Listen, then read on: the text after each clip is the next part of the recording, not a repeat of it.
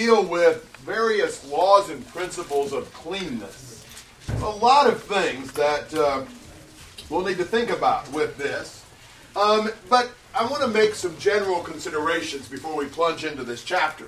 It is striking how far the will of God reaches into the daily routines and the daily concerns of his people. He is concerned about what we eat. He's concerned about childbirth. He's concerned about diseases. He's concerned about all kinds of things in our daily life. And you see that in this. And you see his concern with the Israelites about food and what they would eat. Now, that may not be so shocking if you've been reading the Old Testament.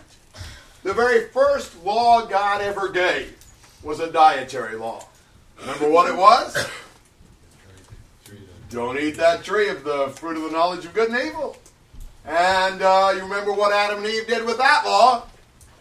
They broke it, and that brought disaster on them and on the human race. And so God has been concerned about what is eaten, and he gives here in chapter 11 a detailed explanation of what animals were clean and what were unclean, and thus what could be eaten and what could not be eaten. There are a lot of discussions about why God made the distinctions that he made. I'm not very persuaded by them. I will throw out a couple that you probably ought to think about, 2 or 3, but I'm not so sure I believe any of these. It's very common to suggest that he excluded these unclean animals because they were more unhealthy for us to eat. Carriers of disease, or in other ways they would not have been as good for them health-wise. Maybe, perhaps you can see that in some cases. However, God has taken those laws away for us. Doesn't God care about our health today? So that makes it a little hard for me to take that one. And I don't know, I'm not fully persuaded. But that's a consideration. You ought to consider that possibility. A second possibility is that many of these animals that were prohibited perhaps were involved in pagan worship in some way. And perhaps he was excluding animals from their diet to try to keep them away from paganism. Maybe, but I'm really not persuaded of that one either. I'm not sure that really stacks up with the evidence.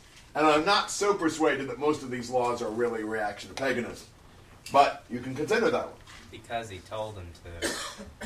A third explanation that, well, it makes more sense, but it's that he excluded from their diet animals that in their form of movement didn't fit well into the category. Animals that were kind of not conforming to the pattern that God gave as far as movement of that kind of animal. Now, there's really some things you can see in that. That kind of fits some of this. But I'm not totally persuaded by that one either. For one thing, God made all the animals. And he gave them their movements and all of that. So that, I don't know. It's kind of like, is he saying some animals he didn't cause to move the right way? Or whatever. I don't know.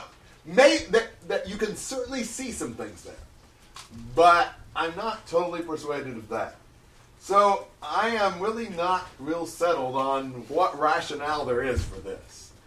And maybe it is just that God said so. I'm not overly persuaded by that one, though I think we need to obey what God says because he said so. I suspect there is rationale that's not arbitrary behind most of God's laws, and usually we can see it. I may have to fall back onto that in this. I don't really have anything else to say, and maybe some of you will come up with some better explanations for me, but so far nothing has really persuaded me that this is the right explanation for why God makes these divisions. However that is, we do have a distinction between 3 kinds of animals. Unclean animals, clean animals, and sacrificial animals, just as there are distinctions between three groups of people: the Gentile nations, Israel, and the priests. So you can kind of see that three-part division in both animals and people. I believe that the distinction between the clean and the unclean food is totally obsolete. There is no more clean and unclean food. I would say that for three passages especially. Mark 7:19, Jesus declared all foods clean.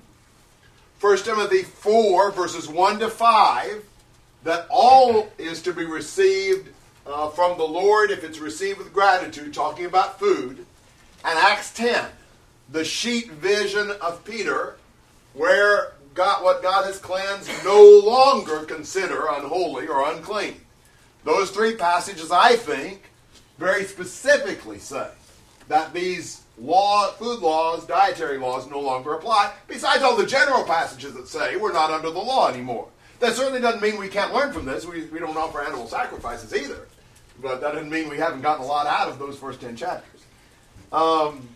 I think one of the things we can learn from this, and I'd like for you to give this some thought in really not just this chapter, but in the upcoming chapters as well, is that cleanness is a very important analogy to moral cleanness and moral purity. The New Testament, and you can look up some of this for yourself, I've got a list of passages, but talks a lot about cleanness and purity and purification in a moral sense. And so I think this sort of is a physical shadow of the spiritual cleanness and purity that we're to have in Christ. 44% of the uses of the word clean and its derivatives in the Old Testament are found in Leviticus and Numbers. And 64% of the uses of unclean and its derivatives are found in the Old Testament are found in Leviticus and Numbers. So a lot of what the Old Testament talks about clean and unclean is in Leviticus and Numbers. And a lot of what it talks about clean and unclean in Leviticus is in 11 to 15. This is the cleanness section, the cleanliness, whatever you want to say. That's my introduction. What do you want to say? All right, that's good. Alan. What is the symbolic nature of making things clean and unclean? That's always been something that's kind of thrown me off, I guess. I mean, I know to make them separate, but I'm sure not explain this very good. I think it gives a parallel to the idea that we are to be morally pure and not sinful. I think the clean and unclean is an analogy. I don't think clean and unclean was the same as sinful and not sinful. But I think it was sort of an analogy to our moral cleanness or uncleanness. So that if we're morally unclean, that means some sin. Exactly. This was the physical shadow of the moral categories. Physically being unclean did not necessarily mean you were sinful. But in the reality, in the ideal in the New Testament, uncleanness does mean you're sinful. Britain. So the whole unclean thing is just pretty much like on the inside? For us. For us. Our being clean. For them, it was more of a ritual thing. It was more of a symbolic thing. It was not so much a moral thing here. You had to obey the rules. But it wasn't that these animals were immoral. That there were rules and you had to follow them. And if you didn't follow the rules about cleanness, then you were sinning. You might be unclean through no fault of your own and commit no sin, but you still had to follow the rules then about what you were supposed to do about your uncleanness. Everybody be unclean at some points in time. Pretty much everybody would have that. For even some natural bodily functions and so forth. This is a perfect parallel. I was just thinking, as you're saying that, kind of like circumcision in the same way. I think back in Philippians 2 or 3, I guess, verse 2, that it's of the heart, whereas it was something outward then. In the Old Testament now is something in. Yes. Not nearly as clear a parallel, but maybe some idea. Yeah, it's helpful. Yes. Anything else before we begin? 11. This is backtracking, but this seems, you may have observed this when I wasn't listening, but with 11, it does begin a real change from where we've been. Did you comment on that? Yeah, sort of, but yeah. They just, we've had the sacrifice, the manual sacrifices, the priests have been installed, and it's sort of, this actually happened at the beginning of the first, would be in the second year that they were actually out from Egypt, and so you see them kind of progressing, and God, or not them progressing, but God revealing more and more of His law and will to them. And Yeah, definitely. There's a definite section break. I'd say 1 to 7 fit together, 8 to 10, and now 11 to 15. James. Would this have been hard for the Israelites to do? Like, these animals that are now being, they're now told they cannot eat, they might have been eating before. Would this have been a hard commandment for the Israelites at this time? I don't know. Would it have been a hard commandment for them?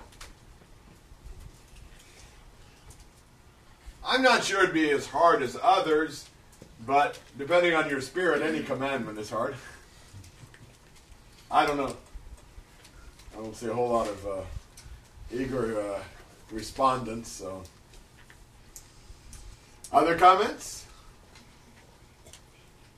All right. How about verses 1 to 8? Now the Lord spoke to Moses and Aaron, saying to them, Speak to the children of Israel, saying, These are the animals which you may eat among all the animals that are on the earth.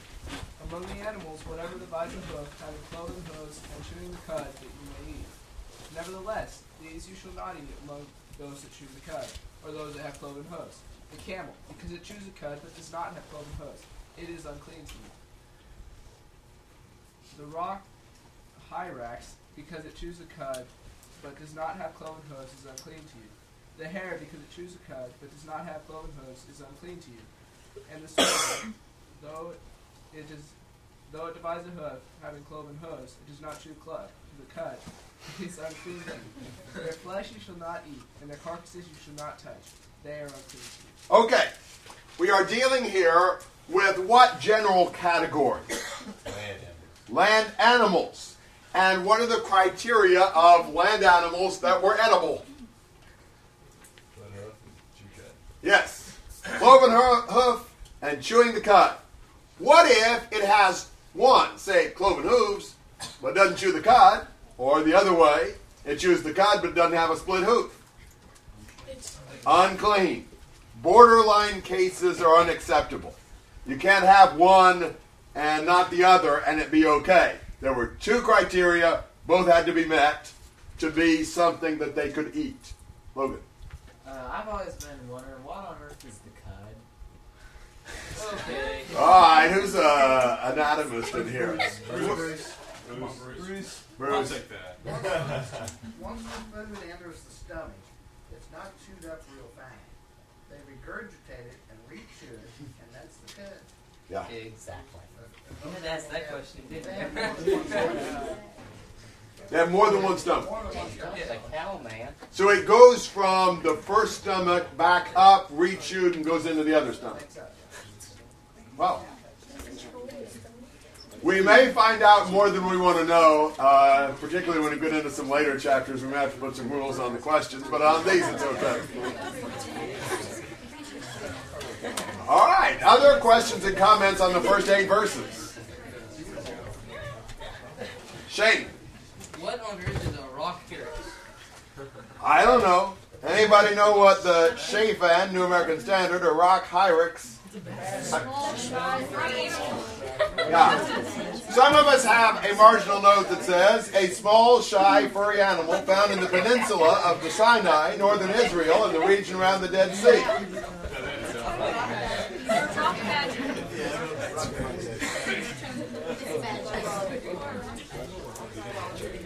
Anything else that you want to say before we move on from verse 8? All right. 9 to 12.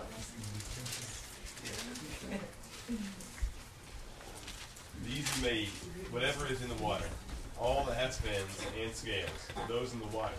In the seas or in the rivers you may eat. But whatever is in the seas and in the rivers that do not have fins and scales, among all the teeming life of water, and among all the living creatures that are in the water, they are detestable things to you, and they shall be abhorrent to you. You may not eat of their flesh, and their carcasses you shall detest. Whatever in the water does not have fins and scales is abhorrent to you. Pretty clear cut. We are dealing with what category? Fish. Yeah, the sea creatures, and what's the criteria to make them edible? Fins and scales. Without fins and scales, no eat. Written. What is abomination? Abomination means it's disgusting, it's abhorrent, it's something that's terrible. Other comments and questions? So, like, they can't eat crabs or lobsters or anything like that. Yeah, all right. Now, I'm not good on my fish. Crabs and lobsters would both be prohibited, right? Yeah. No Fins. fins. Have no fins. Yeah, I need one some meat. Yes. Daphne. No. Cassie. I was going to tell you that you should know that lobsters don't have fins. I don't know a thing. Yeah. Okay, so for an example, if to eat an eel would be rather shocking. Yeah. I have no zoological background, so any specific questions on animals will be turned over to those who do. Other questions or comments through 12? Okay? 13 to 19. These, moreover, you shall detest among the birds. They are abhorrent, not to be eaten, the eagle and the vulture and the buzzard, and the kite and the falcon in its kind, every raven in its kind, and the ostrich and the owl and the seagull and the hawk in its kind, and the little owl and the cormorant, and the great owl, and the white owl, and the pelican, and the carrion vulture, and the stork, the heron in its kinds, the hoopoe, and the net. Very good.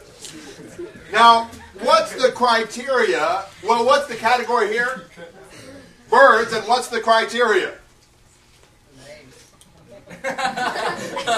Meat-eating birds. Meat-eating birds. These do seem to, in many cases, be meat-eating birds.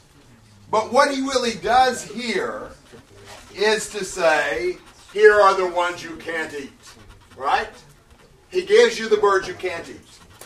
So you eat the ones that aren't on this list. So this is like one of the very few times that he tells you what you can't eat. Yeah. I think so. Comments and questions? Shane? I think it makes sense that they couldn't eat the vulture or the buzzard because those were considered dirty. I mean, they eat the dead things. I mean, you were saying, you wouldn't want to eat one of those. Yeah. I mean, in this case, it'd be helpful.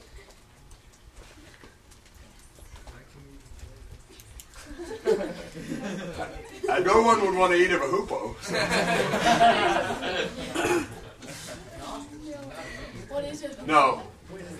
Ostrich. I don't think all of these were meat-eating birds. Josh wants to know what a hoopoe is. I have no idea. Anybody know what a hoopoe is? He says it's What have you got? it's a grouse. A grouse. Okay, thank you. So a grouse would be gross. And by the way, heron can also be translated carrot. Okay. Thank you. Just on top of his head. Any other comments or questions through 19? 20 to 23. All the winged insects that walk on all fours are detestable to you. Yet these you may eat among all the winged insects which walk on all fours, those which have above their feet jointed legs with which to jump on earth. These of them you may eat, the locust in all its kinds, and the devastating locust in its kinds, and the cricket in its kinds, and the grasshopper in its kinds. But all other winged insects which are four-footed are detestable to you. What's the category? Insects. And what's the criteria for eating them? What it lists. Four legs. Yeah, can you summarize this? Basically, it's saying you can eat which kind of insects? Flying. Yes, the ones that can hop. Like, you can eat locusts and crickets and grasshoppers and katydids and insects like that. but not ants, spiders. Correct. Better. Yes. One thing that I think, I don't know if this is really correlated to this, but if God may have needed to put locusts and grasshoppers in there, because that's what will be prophesied of John the Baptist. Yeah, or maybe he ate that because they were clean. All right. Other comments or questions through 23? So what's the criteria for not being able to eat them? Well, you couldn't eat them unless they were hopping insects. Verse 21. They have to have the jointed legs to jump. They don't have the jointed legs to jump, you can't eat them. So if they're walkers instead of jumpers, you can't eat them. So that's what it means when it says walk on all fours, not that. Yeah. Maybe walk on all sixes or eights or hundreds. All right, other questions through 23? Okay, 24 to 40.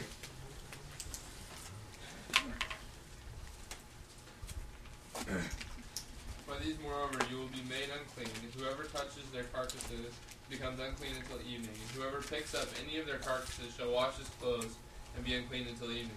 Concerning all the animals which divide the hoof, but do not make a split hoof, or which do not chew the cud, they are unclean to you. Whoever touches them becomes unclean. Also, whatever walks on its paws among all the creatures that walk on all fours are unclean to you. Whoever touches their carcasses becomes unclean until evening. And the one who picks up their carcasses shall wash his clothes and be unclean until evening. They are unclean to you. Now these are to you the unclean among the swarming things which swarm on the earth, the mole and the mouse and the great lizard and its kind, and the gecko and the crocodile and the lizard and the sand reptile and the chameleon. These are to you the unclean among all the swarming things. Whoever touches them when they are dead becomes unclean until evening. Also anything on which one of them may fall when they are dead becomes unclean, including any wooden article, or clothing, or a skin, or a sack, any article of which use is made. It shall be put in the water and be unclean until evening. Then it becomes clean. As for any earthenware vessel, into which one of them may fail, whatever is in it becomes unclean, and you shall break the vessel. Any of the food which may be eaten on which water comes shall become unclean, and any liquid which may be drunk in any vessel shall become unclean. Anything, moreover, on which part of their carcass may fall becomes unclean. An oven or a stove shall be smashed; they are unclean and shall continue as unclean to you. Nevertheless, a spring or a cistern collecting water shall be clean, though the one who touches their carcass shall be unclean.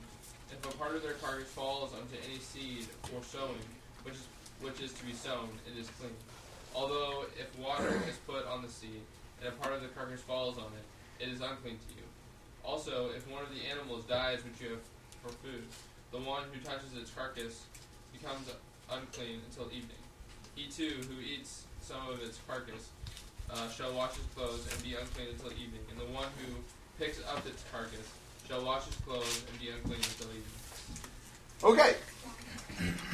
Here are some specific instructions mostly related to dead animals.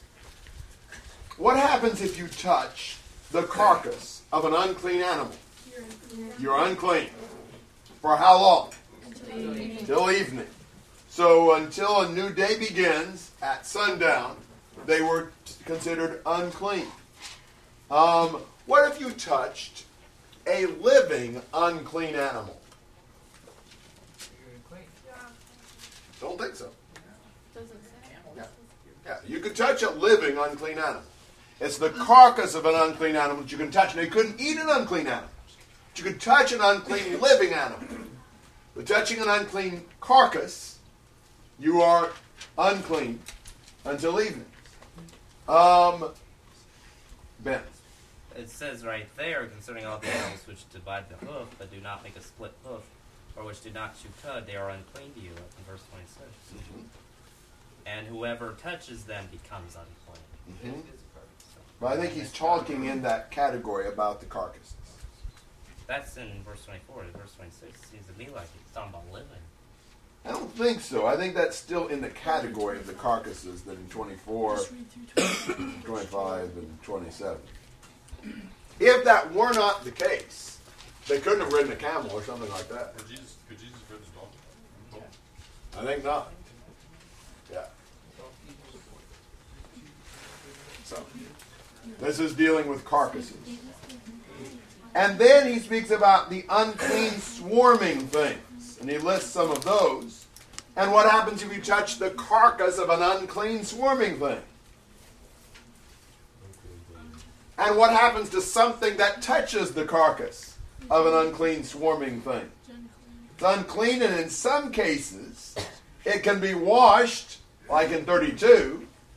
Although in other cases, like in 33 and 35, you have to destroy what it touches. Like an earthenware vessel can't really be cleansed, have the impurity removed, so you just got to destroy it because it's like the impurity sort of seeps into the clay, so to speak. And it's the same way with seeds. A dry seed is not affected by touching an unclean animal, but a wet seed is.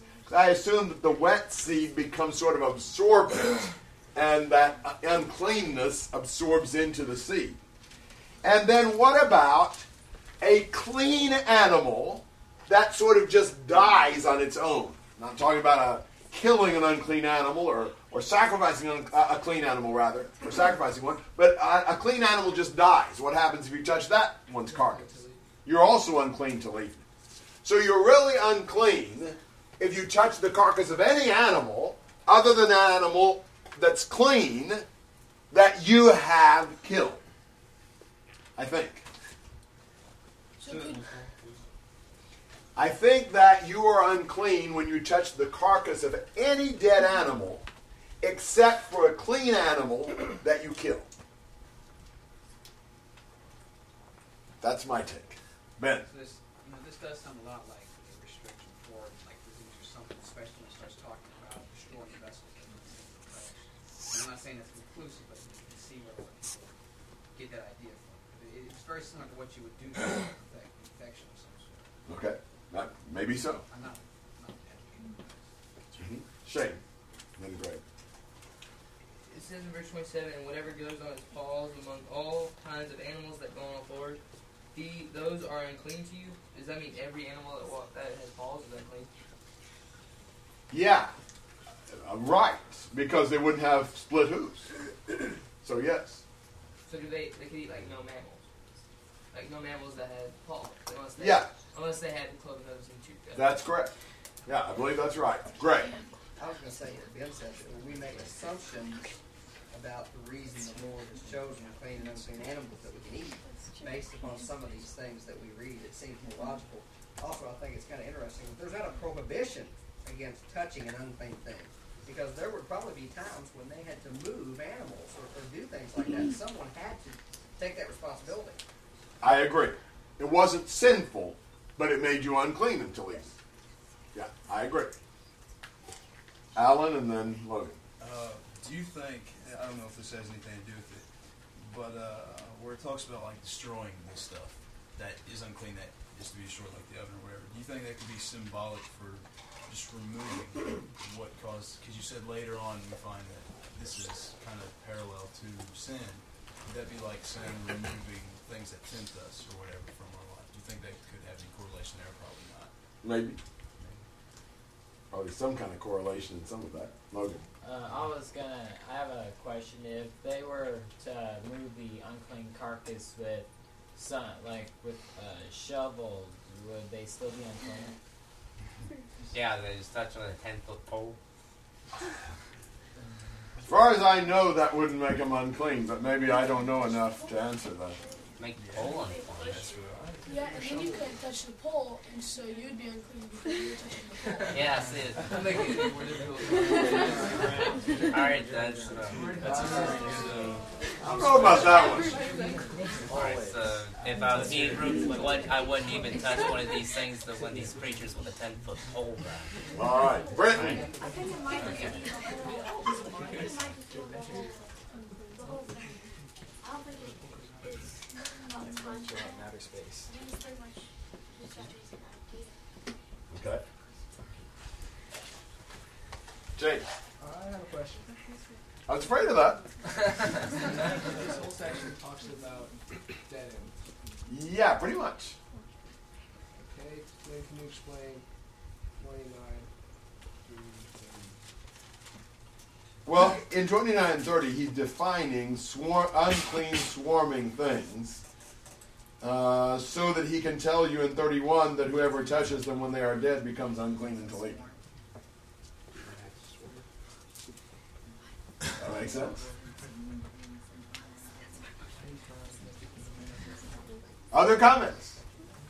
So I wonder, does that mean, I don't know, this is a great concept one way or the other, but for 29, the way it's worded, it's kind of like the category of swarming things. Yes. Yes. And he lists the things that are unclean, much like he does with the birds previously. So does that mean the other swarming things that aren't listed are clean to them? I have no idea, and I'm not sure what other swarming things are. Yeah, I'm not sure. I mean, wouldn't make any consequence to that. Yeah, I'm not sure about that. Maybe Shane and then Britton. I have a question. Is there any like particular reasoning for just until night? I think night, the new day began at nightfall. So they're unclean that day. Start a new day. Okay. They are not still. So in Israel, when it turns night, it starts a new day. Yes. Okay. Instead of our midnight, Yes. it's just as soon as, okay. I think so. Britton. And with the word unclean there, you think it would mean like literal or? It's sort of a ritual kind of a thing. It's not saying you're dirty physically. It's saying you're ritually impure. No, not sinful. Not necessarily sinful. Well, like it couldn't be. I know it wouldn't be sinful because like they were joking around and they said that if you touched it with like a 10-foot pole or something, then you wouldn't be unclean or something like that. And I mean, I guess it wouldn't really be sinful, but you could take the word unclean and mean a lot of things. Yeah. Unclean is ritually impure. You couldn't come into the tabernacle or whatever, but it wasn't necessarily sinful. Ben.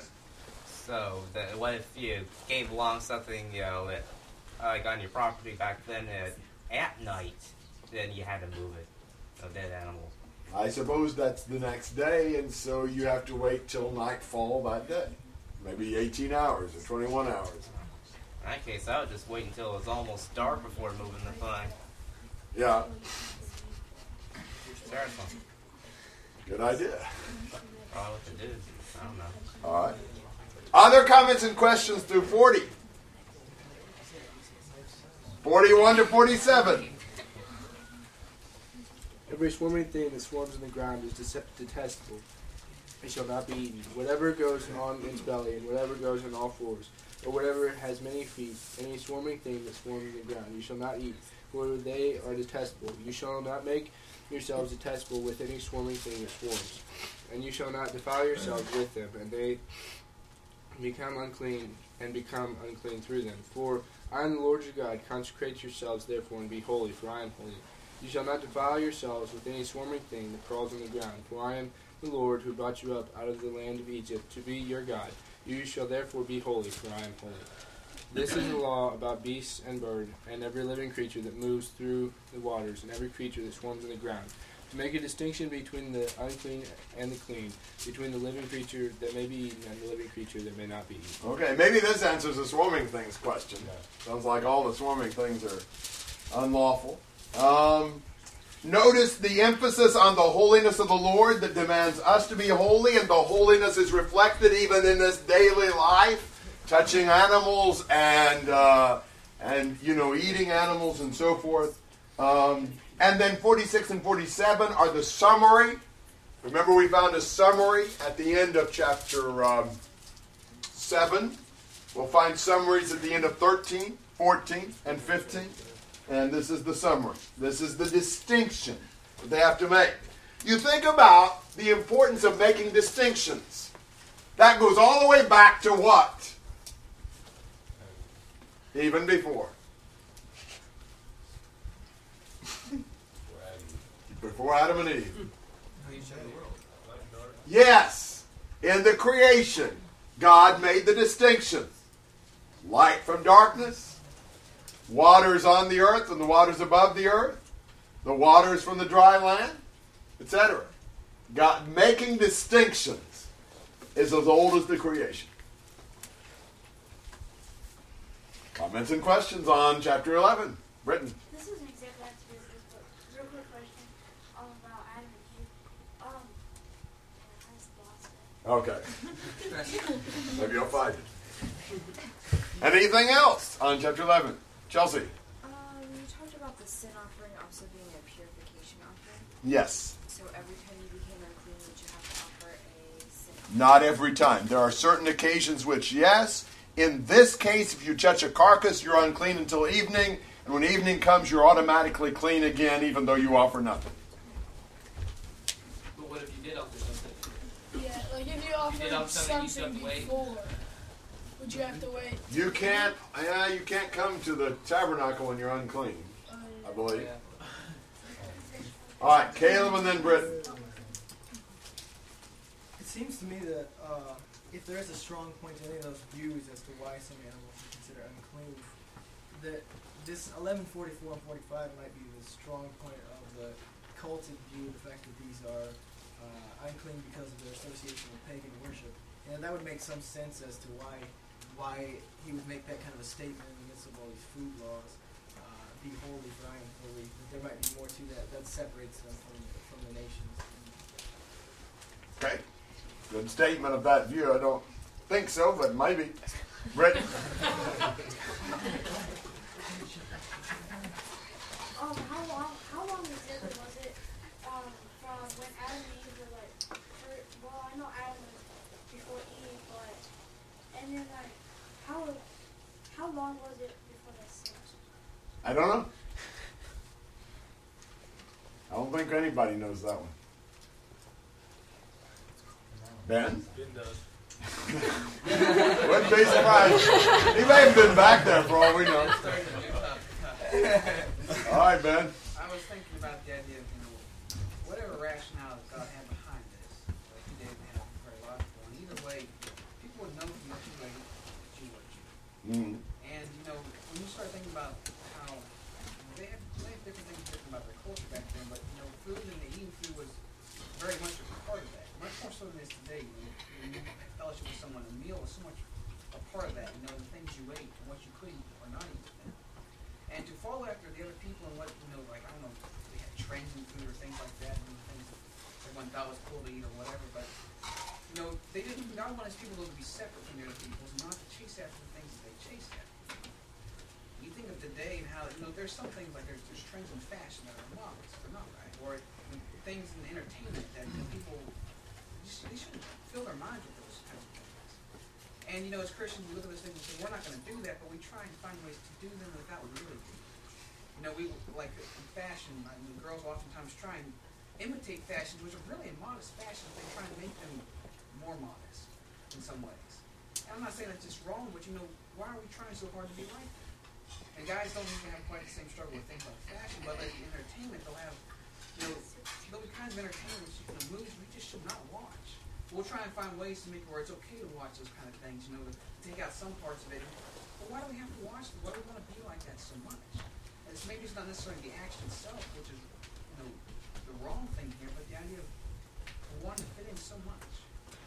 And God doesn't want us to fit in. That's a good point. I do definitely agree that these food laws would set the Israelites apart. And it is true, when you can't eat all these things, that's going to make it more difficult to, be close and chummy with your pagan neighbors. And so I think that's true, and certainly the application you made is relevant. We all struggle with trying to fit in, with wanting people to like us, with being influenced by just the values and culture and lifestyle of people around us. We need to be careful about that, Britt. I agree with him, and I think that it's kind of hard to be a Christian with all of your other friends and stuff, and the worldly people around you that are trying to do other things. But I think it's kind of our responsibility to stay our own way. That's exactly right. It is. Other comments and questions on 11? Mr. Eric. I realize that this is not from me, but that like in the intertestamental period that the Jews were willing to even be tortured and die to keep these laws, to not eat unclean things. I just think, if we can only have that heart that we so intensely desire to do exactly what God wants us to do. And, like today, no matter in what situation we get ourselves in, no matter how difficult, it wouldn't make exceptions with God's word and make exceptions in following the Lord. What would please Him most? Amen. Good comment. I'm sorry, brother. Reminds me of 1 Corinthians 10, where even in our eating and drinking, Paul said we should glorify God. I mean, these things we may not have to, we may be able to eat pork, but we better just give them to God and all to God. Amen. Also, as on that thing where you couldn't touch the unclean animal and such, today, we can't be able to be around other people, not be around things sinning and such, without we end up having to fight becoming unclean ourselves. The temptations, peer pressure. Definitely. I don't even have to need school to know that. Just out there everywhere in the world. Brittany? You guys have Amish around here? Well, I kind of admire them a little bit because they're really strong in their religion, and they pretty much they're different than everybody else. And like you were saying earlier, that it's hard to be different. I think the Amish are, I don't even know electricity and the use of it and everything, but I think we should kind of look up to them and kind of be inspired by them. That would remind you a little bit of Jeremiah 35, right, where God the Lord used the example of the Rechabites and how they had followed their forefather Jonadab in various rules and regulations that he gave, and they were faithful to that. And yet the Israelites had not been faithful to the Lord. You take the Amish faithful to whoever the founder of Amishism or the movement is, and we're not faithful to the Lord. We're not willing to be different for the Lord. That's a very good point. Eric. Do you have to wash your clothes every time you touch something? Like it says in verse 28, you had to. Was that just for? I don't know the answer to that. 25 as I assume so, but I don't know that for sure. If it's dead. Yes. I'll kind of assume something. That's what it said early on. I would assume that follows through. Kelly. These things are encouraging to us because so much of our lives God's asking us to make a choice. To pursue God, we're going to inherently have to lose other things. And this may become mundane, but at the same time, if they're really going to be faithful to these things, they have to break some pots, they have to stop and wash their clothes, they have to change their schedule because they would be unclean. It would have just been an ongoing demand on them to be conscientious toward God, and sometimes in real economic laws. Kind of a hassle. A very, yeah. And going back to what James said, the question he asked at the beginning of the section, would it be difficult for them to keep these laws of not eating the unclean? And I suppose that in daily prosperous life, maybe it wouldn't have been that difficult. But when it got down to it, and the city was being besieged, would they, just like Eric was pointing out, would they stand true to God's laws, or would they give in? It should be easier to give in. Provide at least a test for them in those circumstances. Good point. Ben? I just wonder, there's no way we'll ever know, I guess, but when they started to become unfaithful, do you think they stopped offering great sacrifices on the altar first, or do you think they stopped obeying the talks about how it really is easier to sacrifice for the Lord than it is to be irritated. Yeah, well, as you look at the prophets, they seem to keep sacrificing no matter how wicked they became in their life and how negligent they were of other laws. I think we do the same thing. Usually going to church is the last thing to stop. You know, keep doing that even though we're living miserably. Anything else on 11? Eric. Maybe just a quick kind of however statement. We've been talking a lot about how Christians need to be are different people really than the world, and that's so true. I mean, you see that a lot here. Yet I think sometimes the tendency, which doesn't mean that we shouldn't be different, but the tendency is that we have a prideful attitude in that. Even maybe some of the things that we see in the Pharisees and the New Testament, and not reach out, not try to reach out and spread the Lord to other people. And, I understand that can be a tendency. It has been for me. So. Yeah, we should be different without being smug. Right. Anything else? These things would take just a lot of time to remember and to teach your kids. That's what we're doing here today.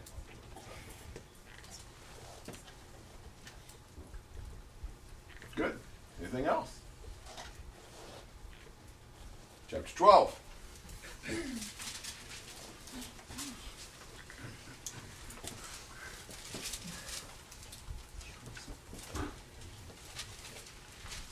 the Lord spoke to Moses, saying, Speak to the sons of Israel, saying, When a woman gives birth and bears a male child, then she shall be unclean for 7 days. As in the days of her menstruation, she shall be unclean. And on the 8th day, the flesh of his foreskin shall be circumcised. Then she shall remain in the blood for purification for 33 days. She shall not touch any consecrated thing, nor enter the sanctuary until the days of her purification are completed.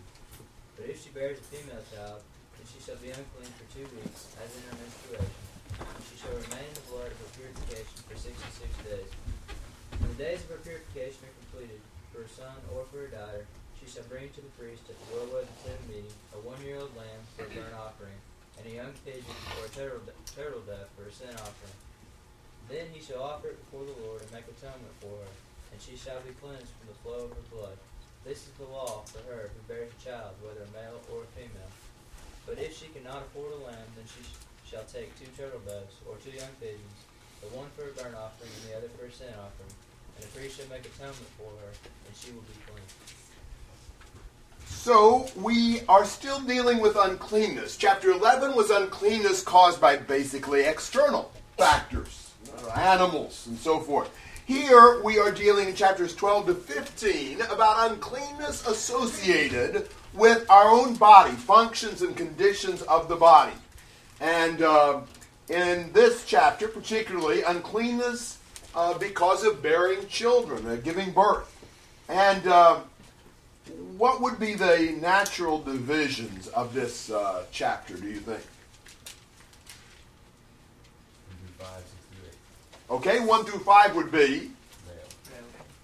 No. No. 1 through 4 would be the male. 1 through 4 is the male. 5 the female. 6 purification. 6 through 8 is the purification. Yeah, I think that's probably the best way to look at that. So, when she bears a male child, she's unclean for 7 days. And on the 8th day, they circumcise the boy. And then she continues unclean for 33 days. Possibly the thing that renders her unclean is not so much the birth, but the discharge that accompanies the birth. That's at least something to consider. However, if it's a female child, she's unclean for 2 weeks and then continues in an unclean state, essentially, for how many more days? 66. So it's 40 days for a boy, 80 days for a girl. And after those days of purification, then what is she supposed to do? Offer an offering. Offer offerings. What offerings? What? Burnt and sin. All right, burnt and sin. For burnt offering, she's to bring what? Lamb. 1-year-old lamb. For a sin offering, a pigeon or turtle dove, a bird. And so that's the atonement. However, in verse 8, there is one provision made here. Like if you're poor and you can't afford the lamb, in that case, what's to be done? She can substitute a pigeon or turtle dove for the lamb and bring 2 of them, one of them for the burnt offering, the other for the sin offering. Now, this is a clear case that shows that in some cases being unclean is not sinful. It's not sinful for a woman to bear a child. And it's interesting that in this case, apparently, which offering came first? The burnt offering. If she had committed sin, I think that would not be the case. You'd have to cleanse her from her sin with the sin offering before you could offer the burnt offering. She is unclean, but this is a ceremonial uncleanness. This is not a sinful condition. She still has to provide the sacrifices.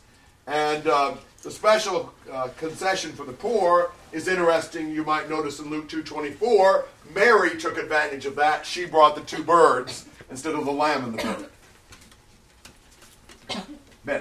Is there some sort of reason between distinction in the first 2 weeks and she's unclean after she has a female child?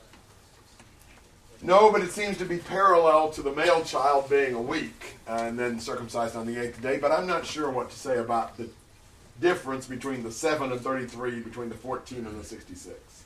Somebody want to offer an intelligent comment on that? Okay.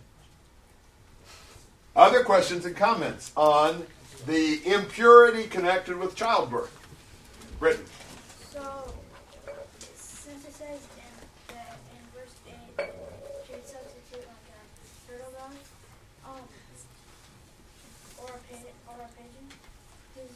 So then, if she's poor and she can't afford something, or if she can't afford A lamb? Yeah, a lamb, then she just brings in that.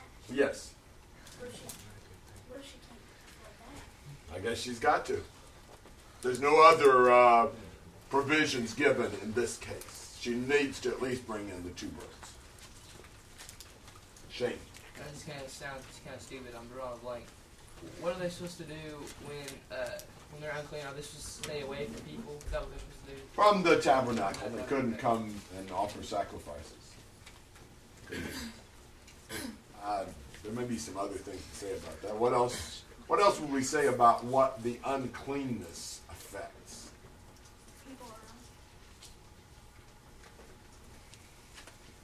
I'm not sure what else to say about that.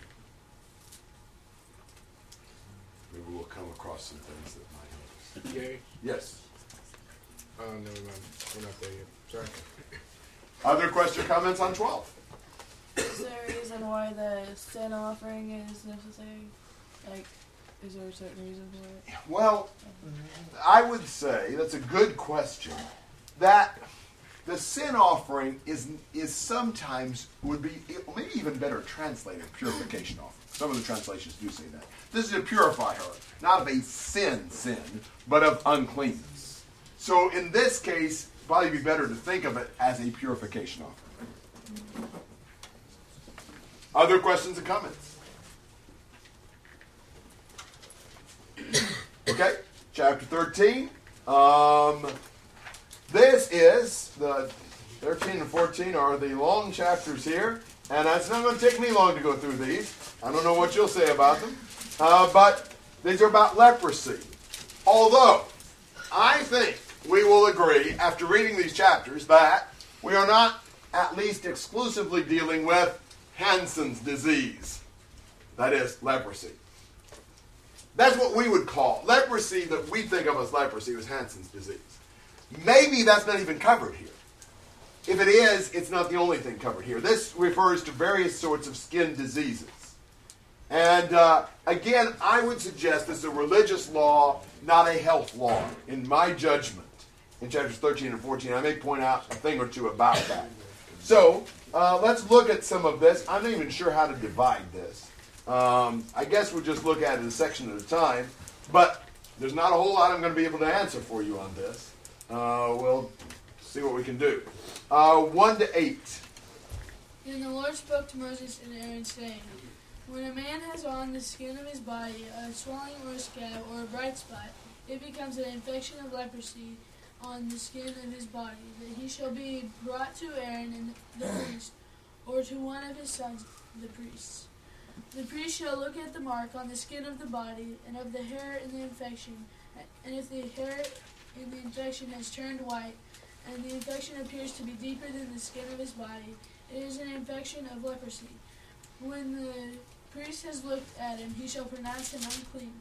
But if the bright spot is white on the skin of his body, and it does not appear to be deeper than the skin, and the hair on it has not turned white, then the priest shall isolate him who has the infection for 7 days.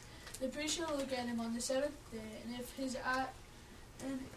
in his eyes the infection is not changed, and the infection has not spread on the skin, then the priest shall isolate him for 7 more days. The priest shall look at him again on the 7th day, and if the infection has faded and the mark has not spread on the skin, then the priest shall pronounce him clean. It is only a scab, and he shall wash his clothes and be clean. But if the scab spreads farther on the skin, after he has shown himself to the priest for his cleansing, he shall appear again to the priest. The priest shall look, and if the scab is spread on the skin, then the priest shall pronounce him unclean. It is leprosy. Okay. We are dealing with some kind of a manifestation on the skin. Verse 2, swelling, scab, bright spot. What is he supposed to do if he has one of these skin situations? Go see the priest. Go to the priest. And the priest is supposed to look for what? White hair.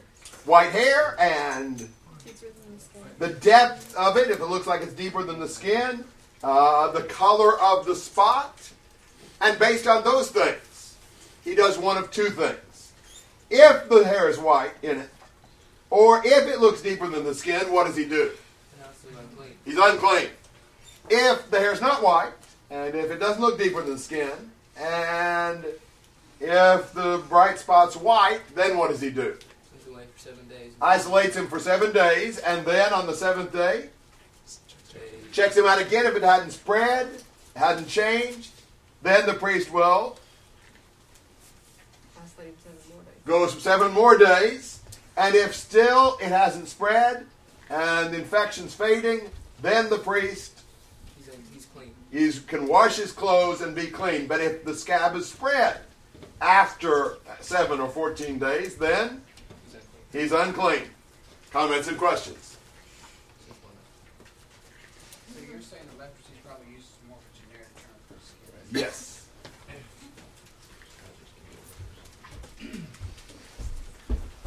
Just a person had to be pretty honest about some of these things. I mean, a lot of people wouldn't even know. So, yeah. You know, it's one of those things where it's kind of between him and God, and he has to make a decision whether he wants to put that on. Good point. And while in like a broken bowl, you sure wouldn't want to get on this course. Be isolated from society would be extremely severe punishment. A lot of temptation. Yes. A lot of temptation not to go to the priest when you were having skin problems. All right. I am going to, I think it would be reasonable. See what you think. We've got, it's about 4:08. We'll go till 5. Why don't we take about a 5-minute break and then do the rest of this? What do you think about that? It'd probably be good to have a brief break, but let's not make it too long so that we can spend as much time as we can until 5. Or anything. But we're going to try to understand it as we go through the best we can. I don't have a lot of details, but we'll try to, just underscore the main points, and then you can make comments and ask questions. So we've looked at these swellings and rashes and spots and so forth in 2 through 8. We're going to find some different skin conditions, and we're going to look at them a section at a time, skin condition at a time. So, 9 to 17. When the infection of leprosy is on a man, then he shall be brought to the priest. The priest shall then look, and if there's a white swelling in the skin, and it has turned the hair white, and there is quick raw flesh in the swelling, it is a common leprosy on the he shall not isolate him, for he is unclean. If the leprosy breaks out farther on the skin, and the leprosy covers all the skin of him who has the infection, from his head even to his feet, as far as the priest can see, then the priest shall look, and behold, if the leprosy has covered all his body, he shall pronounce clean him who has the infection. It is all turned white, and he is clean. But whenever raw flesh appears on him, he shall be unclean. The priest shall look at the raw flesh, and he shall pronounce him unclean. The raw flesh is unclean. It is leprosy. Or if the raw flesh turns again and is changed to white, then he shall come to the priest, and the priest shall look at him, and behold, if the infection has turned to white, then the priest shall pronounce clean him who has the infection. He is clean. Okay. Here is a situation in which there are more severe cases. For example, in 9 through 11, what's the situation?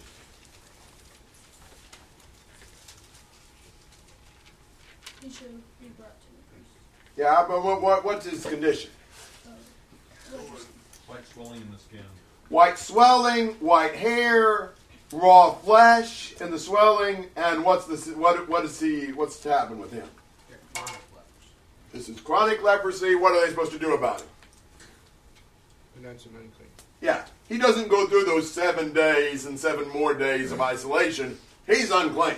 He's got chronic leprosy. He's to be quarantined. Shane. In verse 11 it says, It is an old leprosy on the skin of his body. The priest shall pronounce him unclean and shall not isolate him.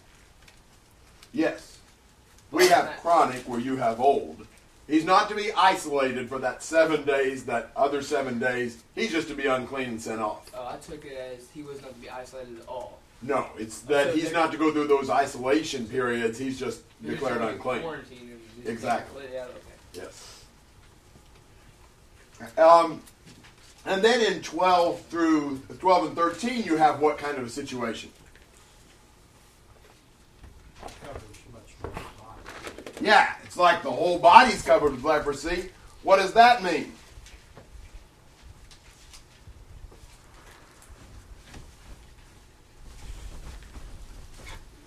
Kind of surprising. He's clean. As long as it's white and there's no raw flesh, he's clean. He's already got all the leprosy he could have ever gotten. It's kind of run its course, and he's covered, and he's okay. That's kind of weird, but that's apparently the way that was. However, if there's any raw flesh that appears, then he's unclean. The raw flesh definitely is a no-no. That means you're leprous. But if he had raw flesh and it turns white, then he comes to the priest, and what does the priest say? He's clean. Comments or questions? Now, is this you're referring to actual Hansen's disease? I don't think so. Yeah, I think this is referring to whatever skin disease this. Reminds me of something I've heard of is one that's a genetic disease of the area. Probably more Africa than Israel. Could be. Shane. I didn't understand what you said about that. About what you said he's completely white, it's run its course or something like that. I did not understand that. Well, it's like if he's got it all over his body, he's already gone through it. And so he's clean. Oh, okay. Like so it's like you can't spread it anymore. Yeah. Okay. I think that's the idea. Seems a little weird, but I think that's what he's saying. And he doesn't have raw flesh, so it's not an oozing, ulcerating, yucky sort of a thing. Some of these skin diseases, I think, would have been contagious. Yeah. Other comments and questions? Brittany. And away from the encampment of the people. They have to be quarantined. Sent outside the camp. I think so. Was there any way to tell if it was contagious or not? Or was it just... These are the rules. He doesn't really talk about it being contagious. I think probably many skin diseases would be, but he doesn't really deal with it on that basis. Anything else? It was a fictional book, but it tells a lot of the history of the time. There were more of the time of Christ where there were areas where a bunch of lepers would live together. So like a colony? Easy. Yeah, exactly. Shane? Oh yeah. When they were traveling in the wilderness, would they send them out completely out of the camp, and would they leave them in the wilderness? I don't think so, but I think they'd have to travel outside the camp. So, like, have to follow at a distance or something? I would think so. I don't know of any specific statement about what happened when they moved and they had some people outside the camp, but that would be my guess. Anything else? 18 to 23. And when the body has a boil on its skin and it is healed, and in the place of the boil there is a white swelling or reddish color, bright spot, then it should be shown to the priest. And the priest shall look, and behold, if it appears to be lower than the skin, and hair on it has turned white, and the priest shall pronounce him unclean. It is the infection of leprosy. It has broken out in the boil. But if the priest looks at it, and behold, there are no white hairs in it, and it is not lower than the skin, and it is faded, then the priest shall isolate him for 7 days. And if it spreads farther on the skin, then the priest shall pronounce him unclean. It is an infection. But if the bright spot remains in its place and does not spread, it is only the scar of the boil, and the priest shall pronounce him clean. Okay. So you've got here the aftermath of a boil. And if it's deeper than the skin and there's white hair in it, then what does that mean? Unclean. But if there's no white hair in it and it's not deeper than the skin, what's the priest supposed to do? Isolate him for 7 days and examine it. If it hadn't spread any, then he's clean. But if it has, he's unclean. Yes. That's the idea. And this is kind of like saying that if it doesn't spread, if it's not deep, if there's no white hair in it, then it's sort of like the scar of it. It's kind of, it has left a mark, but the disease has passed. Comments or questions? 24 to 28. But if the body sustains it in its skin, burned by fire, and the raw flesh of the burnt becomes a bright spot, reddish white or white, then the priest shall look at it, and if the hair in the bright spot has turned white, and it appears to be deeper than the skin, it is leprosy. It has broken out in the burn. Therefore the priest shall pronounce him unclean. It is an infection of leprosy. But if the priest looks at it, and indeed there is no white hair in the bright spot, and it is no deeper than the skin, but is dim, then the priest shall isolate him for 7 days. And the priest shall look at him on the 7th day. If it spreads further in the skin, then the priest shall pronounce him unclean. It is an infection of leprosy. But if the bright spot remains in its place, and does not spread in the skin, but is dim, it is the swelling from the burn, and the priest shall pronounce him clean, for it is only the scar of the burn. Okay, seeing some patterns here, but this is relating to what? A burn. It's another indication that this isn't necessarily what we think of as leprosy. Here's a burn. And you look at the burn, and if there's raw flesh, and the hair is white, and it's deeper than the skin, then what? It's leprosy. He's unclean. If there's no white hair and it's not deeper than the skin, what's to happen?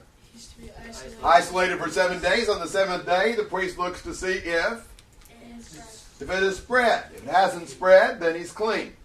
It's only the scar of the burn. Comments and questions? Okay. Brittany.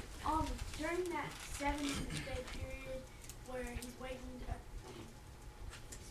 see if it spreads, he still has to stay at the tabernacle and away from the people. He has to be isolated, yes. I think so. Okay, 29 to 37. If a man or a woman has a sore on the head or chin, the priest will examine the sore, and if he finds a depression visible in the skin, with the hair on it yellow and thin, he will declare the sick person unclean. This is tinea, that is to say, a contagious skin disease of the head or chin. If, on examining this case of tinea, the priest finds no visible depression in the skin and no yellow hair, he will isolate the person so affected for 7 days. He will examine the infected part on the 7th day, and if he finds that the tinea has not spread, that the hair on it is not yellow, and that there is no visible depression in the skin, the sick person will shave his hair off, all except the part affected with tinea, and the priest will again isolate him for 7 days. He will examine the infected part on the 7th day, and if he finds that it has not spread over the skin, and that there is no visible depression of the skin, the priest will declare the sick person clean. After washing his clothes, the person will be clean. But if after this purification the tinea does spread over the skin, the priest will examine the person. If he finds that the tinea has indeed spread over the skin, the sick person is unclean, and there is no need to verify whether the hair is yellow. Whereas if, so far as he can see, the tinea is arrested and dark hair is beginning to grow on it, the sick person is cured. He is clean, and the priest will declare him clean. Okay, these are diseases of the Head. the head, basically, scalp, whatever. And so you look at that, and if it's deeper than the skin and there's yellowish hair in it, then unclean. But if it doesn't seem to be deeper than the skin, there's no colored hair in it, then what's done? Isolated for 7 days. And if it hasn't spread and there's no yellowish hair in it, and it doesn't seem to be deeper than the skin, then he shaves himself, but not the place, and he's isolated for 7 more days. So on the 14th day, the priest looks. If it's not deeper than the skin, hasn't spread, then the priest, he's clean. If it has spread, he's unclean. It's basically what I see in the scalp skin diseases. Comments and questions? Shane? When you said they had to shave on that spot or the whole head? Well,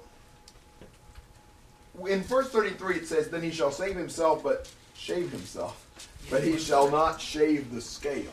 So I'm taking it that he shaves everything but the sore. Am I right? Eric? Just real quick, I don't know if this was a consequence, but in 29 it says man or woman, like in 2 it's man. Is that both the same thing? Is there a reason why I assume this could apply to male or female. Yeah, and like in 2, would that be male or female as well? I assume. We don't have Kyle in here at the moment, I don't think, to interpret the Hebrew for us. Where's Kyle when we need him? Anything else? We are making progress, boys and girls. All right, 40 to 44. This is applicable to one of our members.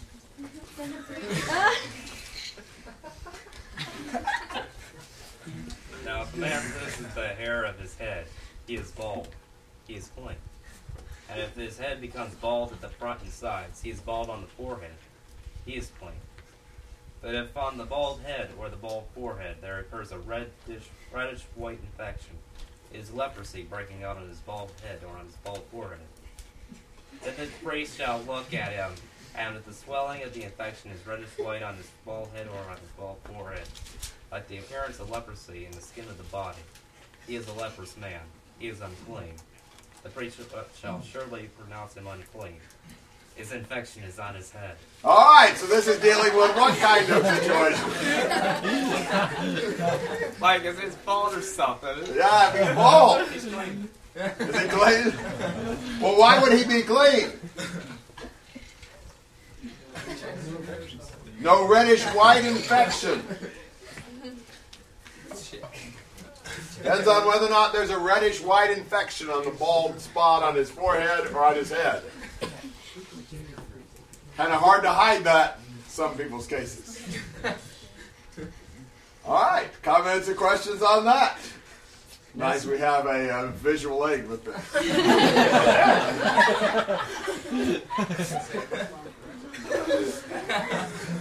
I told Ben or someone the other night, He's just a shining example of a young man who came out on top.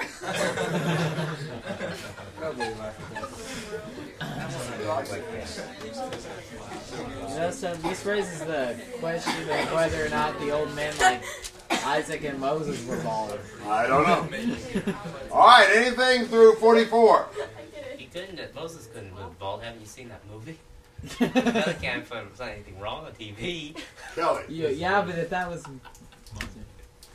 It's very mundane, but it's just interesting that the woman had to shave her head potentially as part of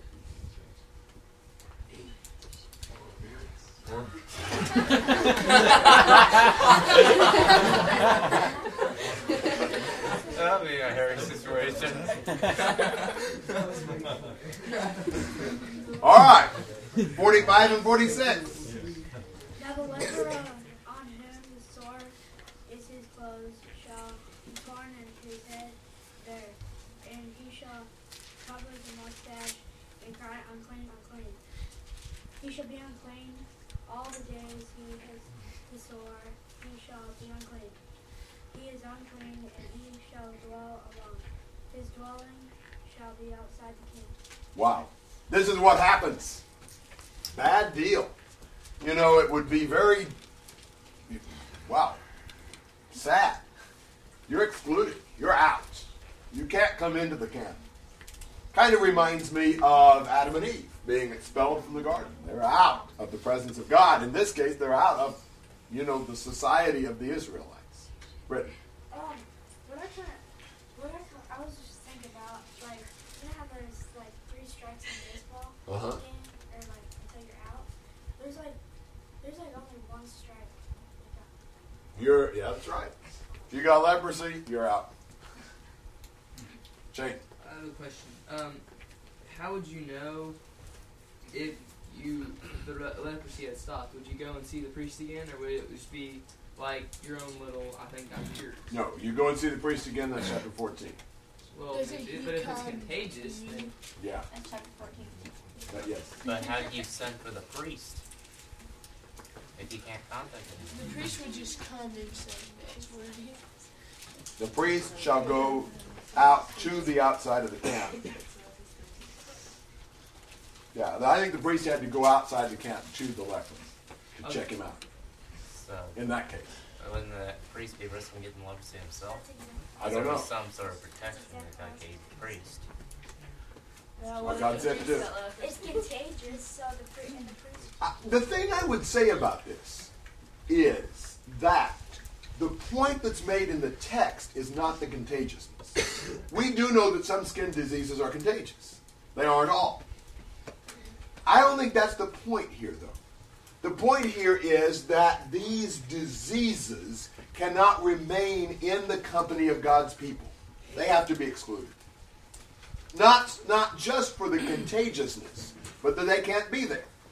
Now, the lesson would be those who have spiritual uncleanness have to be excluded from God's people. They can't continue there. Kelly. Yeah, and for them, I mean, the thing that was critical to them was not being physically sick, but being separated from God. And if this unclean status, I mean, if someone touched leper, they'd be unclean and so on. And that's what they couldn't let happen in the camp. So they moved these people out. So the camp was contagious, not physical. The thing was not creating a separation from God. Yes. That's one of the amazing things about Jesus in the New Testament, touching lepers. Yes. It's just amazing. And how someone spoke about this Wednesday night at church, and how the leper must have felt. The fact that somebody was willing to touch him. Good. Yeah. Amazing. Shane. Is it only skin diseases where they were banished out of the camp, or was there different diseases that they were? I don't know about other diseases. There were other reasons to be sent out of the camp. But the diseases, I think, are mostly skin diseases. Breton, JD, Ben. JD. I was going to say, along the same lines of the isolation of someone who is suffering from something like this. Gary Sandusky has been over to India before, and he's come in contact with these sorts of people who are just isolated from society, and he's got a story about going up to a little boy who nobody would contact, nobody would touch, and Gary, stuck out his hand, shake the little boy's hand, and the little boy wouldn't look him in the eye, and the translator had to say, Mr. Sandusky, he's a leper, nobody touches him. And so, contact with somebody like that, I don't think we realize how important this wasn't just, you go on a week-long vacation outside the city, you come back. This is big stuff, to lose contact with, not only other people, but to lose the ability to go to the tabernacle to worship God. This is something that's huge. And I don't think that, in a modern context, we really understand very much how much impact this had on a leper, on someone suffering from something like this. Excellent point. Ben. So, like with Israel and I guess with the Babylonians, they basically kick them out for the sins they were doing. They were basically spiritually leprous, and so they were kicked out of camp. So everyone was kicked out. So yes. Funny. A good example of it. Now, do you think there's a more practical side of this, where he's just putting down more health regulations, where he's using this to make an extinction of I'm not persuaded of the health thing. That may be, but that's not really the way I look at this. Kelly. No treatment involved in any fashion. It's just you have it as young and you're back. I do think it's really, you may be going to make comments about 45 and 46 belongs to what you were saying. This has just been such a humiliating thing to be sentenced to, potentially for the rest of your life. There was apparently no cure. There's never a cure spoken of. It was just divinely given sometimes divinely taken away. I mean, it would really, from my perspective, it'd be hard not to be bitter about this, and then bitter about the consequences that God said, here it is, your life's been changed forever, and then God says, well, you can't be with anybody else. I think the spotlight then comes back on just the holiness of what the holiness God's trying to preserve and spotlight the people. Amen. Do you like? We'll forget what he was Okay. Do you think that leprosy was pretty much a punishment from God, kind of? I don't take it that way here. Well, I'm not saying it couldn't have been. Miriam was punished with leprosy, but I don't think that's really implied in the text. My feeling. John. This is really pretty, as JD said, really hard. Sometimes it's nice to get away and not talk to anybody for a while. But, the Romans used isolation as a form of torture. This is not, being by yourself is not easy, and it's not a good thing. And so when they are cast from the camp, it's possible they never speak to a person again the rest of their life. Who knows? And so, it's a tough law to obey. And I don't know, if you just had a spot that wouldn't go away, why wouldn't you just not go to the priest? But here, a good Jew would go to the priest and say, I have this problem, you gotta kick me out. Max. Well, I think that would be horrible to be away from the people and all, but it seems that to me that the point is that the person's out of the presence of God, because that's where God is in the midst of the camp. And as far as the health issue, it seems to me that if this was about health issues, he would be telling us that this is contagious and that sort of thing, and be dwelling somewhat on that. But it's pretty obvious the book of Leviticus is dealing with the idea of holiness and what it takes to be able to be with God in the midst of the camp. In the book of Numbers, he's going to set it up and say, here's the tabernacle is going to be in the middle, and then you're going to be encamped around. So if God's going to be in the midst of the camp, you better be holy. And it just seems to me that, I'm not saying that there might not be a good reason health-wise for some of those things, but it just seems to me like that sort of takes away from the point of it. Is you want to be near God, you don't want to be outside the camp. Amen. Caleb. Yeah, even though obviously sin or leprosy doesn't always seem to mean that a person has sinned, as in Job's case, but still leprosy and these skin diseases do seem to be symbolic of sin and of its consequences, as he just mentioned, talking about the fact that it separated them from God, and that's really a picture. Leprosy is really a picture of what sin does.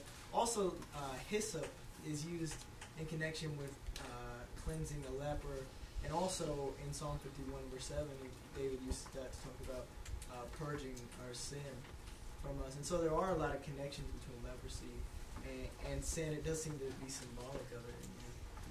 Almost a physical shadow of sin. Eric. I think even some of the physical things about some of these skin diseases were just maybe showed the disgustingness of sin as well. Like maybe more helped us see it in a kind of a visible, dramatic way. Maybe even that has to do with like all the blood and with the sacrifices and how gross that was as well. But there was an interesting fact that we learned in class that a lot of times when people with skin diseases, I'm not sure which type, would like lose parts of their body like fingers and things like that. A lot of times it was because in those skin diseases they would their hands or whatever would go numb based on that, and then like apparently at night like animals and things like that would come and eat it. That's how they lose it. So I mean that's pretty gross, and that was what we learned in class. So I mean, just sin is a very gross thing. I mean, mainly you see how you separate from God, but it's also very gross thing. I have a question. If their leprosy was confirmed and they were always supposed to be outside of the camp for the rest of their life, how do they offer sin offerings and peace offerings and all of the sacrifices? They didn't. So nothing could be done about their sin? At least no sacrifices on them.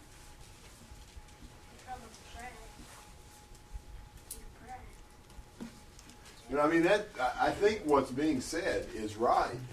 The horrible thing is you're cut off from God, and part of being cut off from God is you can't offer sacrifices. You can't make offerings. What if it wasn't your fault that you got the leprosy, though? We're not saying it was. I'm saying if it wasn't, and you couldn't offer sacrifice to God anymore, would God not hold back? Would God have not held it against them, or not? Or do we not know? I'm not prepared to say God would have held it against them. I mean, I think here we're not thinking about eternal destiny. We're thinking about the physical shadow. And so I would say, not necessarily would God have held it against them, but they still could not do the things that maintain that connection with God here on the earth. Right. Kind of like you said earlier about leprosy being kind of it has a lot of relation to punishment from God. Well, since they're cast out from the people and from God, and they're pretty much away from God now, and they have no connection with God except through prayer. Then I think if it's not a punishment to them, then it's kind of not really. It's not really fair to say that they can't, or so that they can't make offerings or anything. Because if it's not a punishment, then I think God would understand. Yeah, that may be true. I don't know that fairness is necessarily the criteria of some of these kinds of things. Shane. Sometimes I struggle with being bitter about things that I deserve. If I deserve them, then I'm usually bitter, even though I know I deserve them. But I can't even realize how bitter I would be for something I didn't deserve. We were completely ignorant. We had nothing to do with it. I struggle with that, and I think I would be completely unnerved because I didn't deserve it. Not that we don't all deserve worse than leprosy, but Amen. And it goes back to what Max was saying. God was using even these really horrendous things to show the people you'll be treated as holy, and the sanctuary will be treated as holy. And there were certain situations in the Old Testament, right, that, as we talked about last night, with David with his sin with Bathsheba, they would fight for that. I mean, maybe the Day of Atonement covered that. We presume it did, but they were just, as David prayed there in the Psalms, I mean, he just threw himself at God for mercy. As you said, it wasn't so much so much his eternal destination is in view here, but just their rightness, their cleanness or unbelief. I agree. Good comment. We are thinking through these things very deeply. I mean, I think this is helpful. This is my thinking a lot, and perhaps we can, think some things and understand some things through this. Do you have any other comments or questions? How far are we? We're through 46. 47 to the end of the chapter. When a garment has a mark of leprosy in it, whether it is a wool garment or a linen garment, whether in warp or woof, or linen or of wool, in leather or in any article made of leather, if the mark is greenish or reddish in the garment or in the leather or in the warp or in the woof or in the article of leather, it is a leprous mark and shall be shown to the priest. Then the priest shall look at the mark and shall quarantine the article with the mark for 7 days. He shall then look at the mark on the 7th day. If the mark is spread in the garment, whether in the warp or in the woof, or in the leather, whatever the purpose for which the leather is used, the mark is malignancy. It is unclean. So he shall burn the garment, whether the warp or the wool, or woof, in the wool, or in linen, or any article of leather in which the mark occurs. For it is a leprous malignancy. It shall be burned in the fire. But if the priest shall look, and indeed the mark is not spread in the garment, either in the warp or in the woof, or in any article of leather, then the priest shall order them to wash the thing in which the mark occurs, and he shall quarantine it for 7 more days. After the mark is washed, the priest shall look again, and if the mark has not changed its appearance, even though the mark has not spread, it is unclean.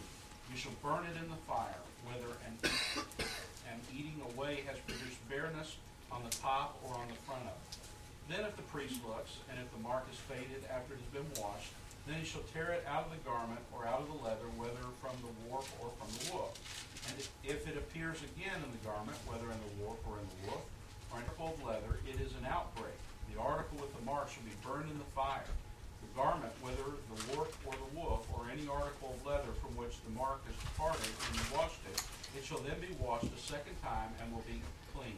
This is the law for the mark of leprosy in a garment of wool or linen, whether in the warp or in the woof, or in any article of leather, for pronouncing it clean or unclean. So we're away from talking about individuals now. We're talking about leprosy garments and articles of clothing, which again would not be Hansen's disease here, but is some sort of a mark. And so you get a mark in your clothes. What are you supposed to do? Take it to the priest. And what does the priest do when he looks at the mark? Quarantine the article. Yeah, isolates the article for 7 days. And then on the 7th day, he looks to see if it's spread. If it has, Then it's unclean, right? then yeah, and what does he do with it? Burns the clothing. If it hasn't spread, then what does he do? Washes it, quarantine for 7 days, then he looks. And if the mark has not changed, then it's unclean and you burn it. If the mark has faded, then you rip out the part with the mark and you wash it again and it's clean. And 59 is your summary. Britain. That would actually get people to sin, because, well, they might have the understanding that if they it was read that if you had leprosy, you're supposed to go tell the priest. Well, people would probably not want to tell the priest, or else they'd be kicked out, and then they would. I mean, that might be. Not just because they don't want to be kicked out, but because of the Lord, they want to sacrifices so that they still have connection with the Lord.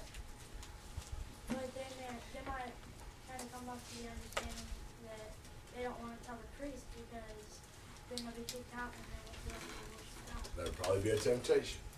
They need to think about the fact the Lord knows, and they can't worship Him acceptably, except in accordance with what He says. Alan? This is probably going to be more obviously found out from reading on and on throughout the entire book of Leviticus. But one thing that's kind of encouraged me, just look at these processes and regulations and way of examining if there's something wrong or some kind of contamination or whatever in these products. And I see the application there for us. I mean, it's so easy to recognize sin in our life, and yet we justify, we rationalize with ourselves. I know that's kind of obvious, but I mean, it's a very important factor. I mean, we've got to examine ourselves day by day to see if we are in the true faith, to take heed lest we fall. I mean, that's applied to myself. Good. Other comments? James? It's interesting how much the priest did.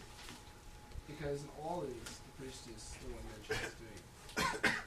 You would think that the three priests that Not that there wouldn't be more priests in time. eventually, but what would happen? I don't know.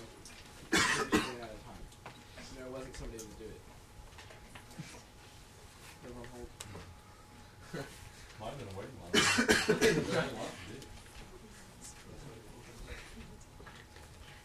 You wonder if they had to deal with a lot of this in the wilderness, and so forth. God kind of protected their clothing and their shoes and things, and you wonder if this wouldn't apply more once they got in the land and they're settled in the land. That could be.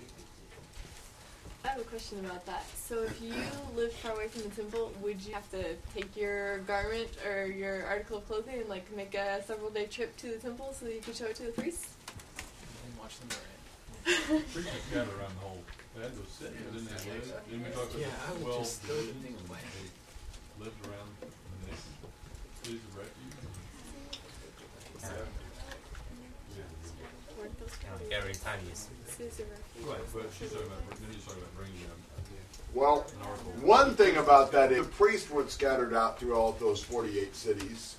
Just certain cities would the priests live in, because the cities were divided among the different sons of Levi, correct? And so there were just like 12 or 13, I think, that the priests would live in. Am I right? But still, they still were around. Yeah. In every city. Yeah. Although to make the offerings for the cleansing, they'd have to go to the tabernacle. Yes. What if the leprosy, would he have to follow the same rules? I assume so. I was just wondering if anybody's ever had something like that break out in their clothes. I mean, you would think you would still see something like that today. I don't know. Leather shoes will mold. I don't know if this happened. You know, I suspect our laundering is different. Maybe that would make a difference. What, you know what, if you had to tear it out, hold out, Well, the clothing's valuable. I mean, you want what of it you could keep. You know, only the affected part is destroyed.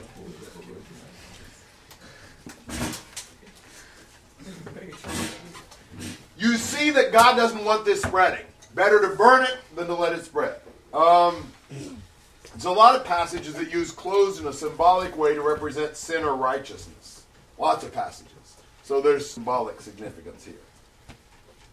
Anything else you want to say on chapter 13, Mr. James? When we say the high priest, the priest, when it's the priest, is that the high priest? I don't think so. I think any priest.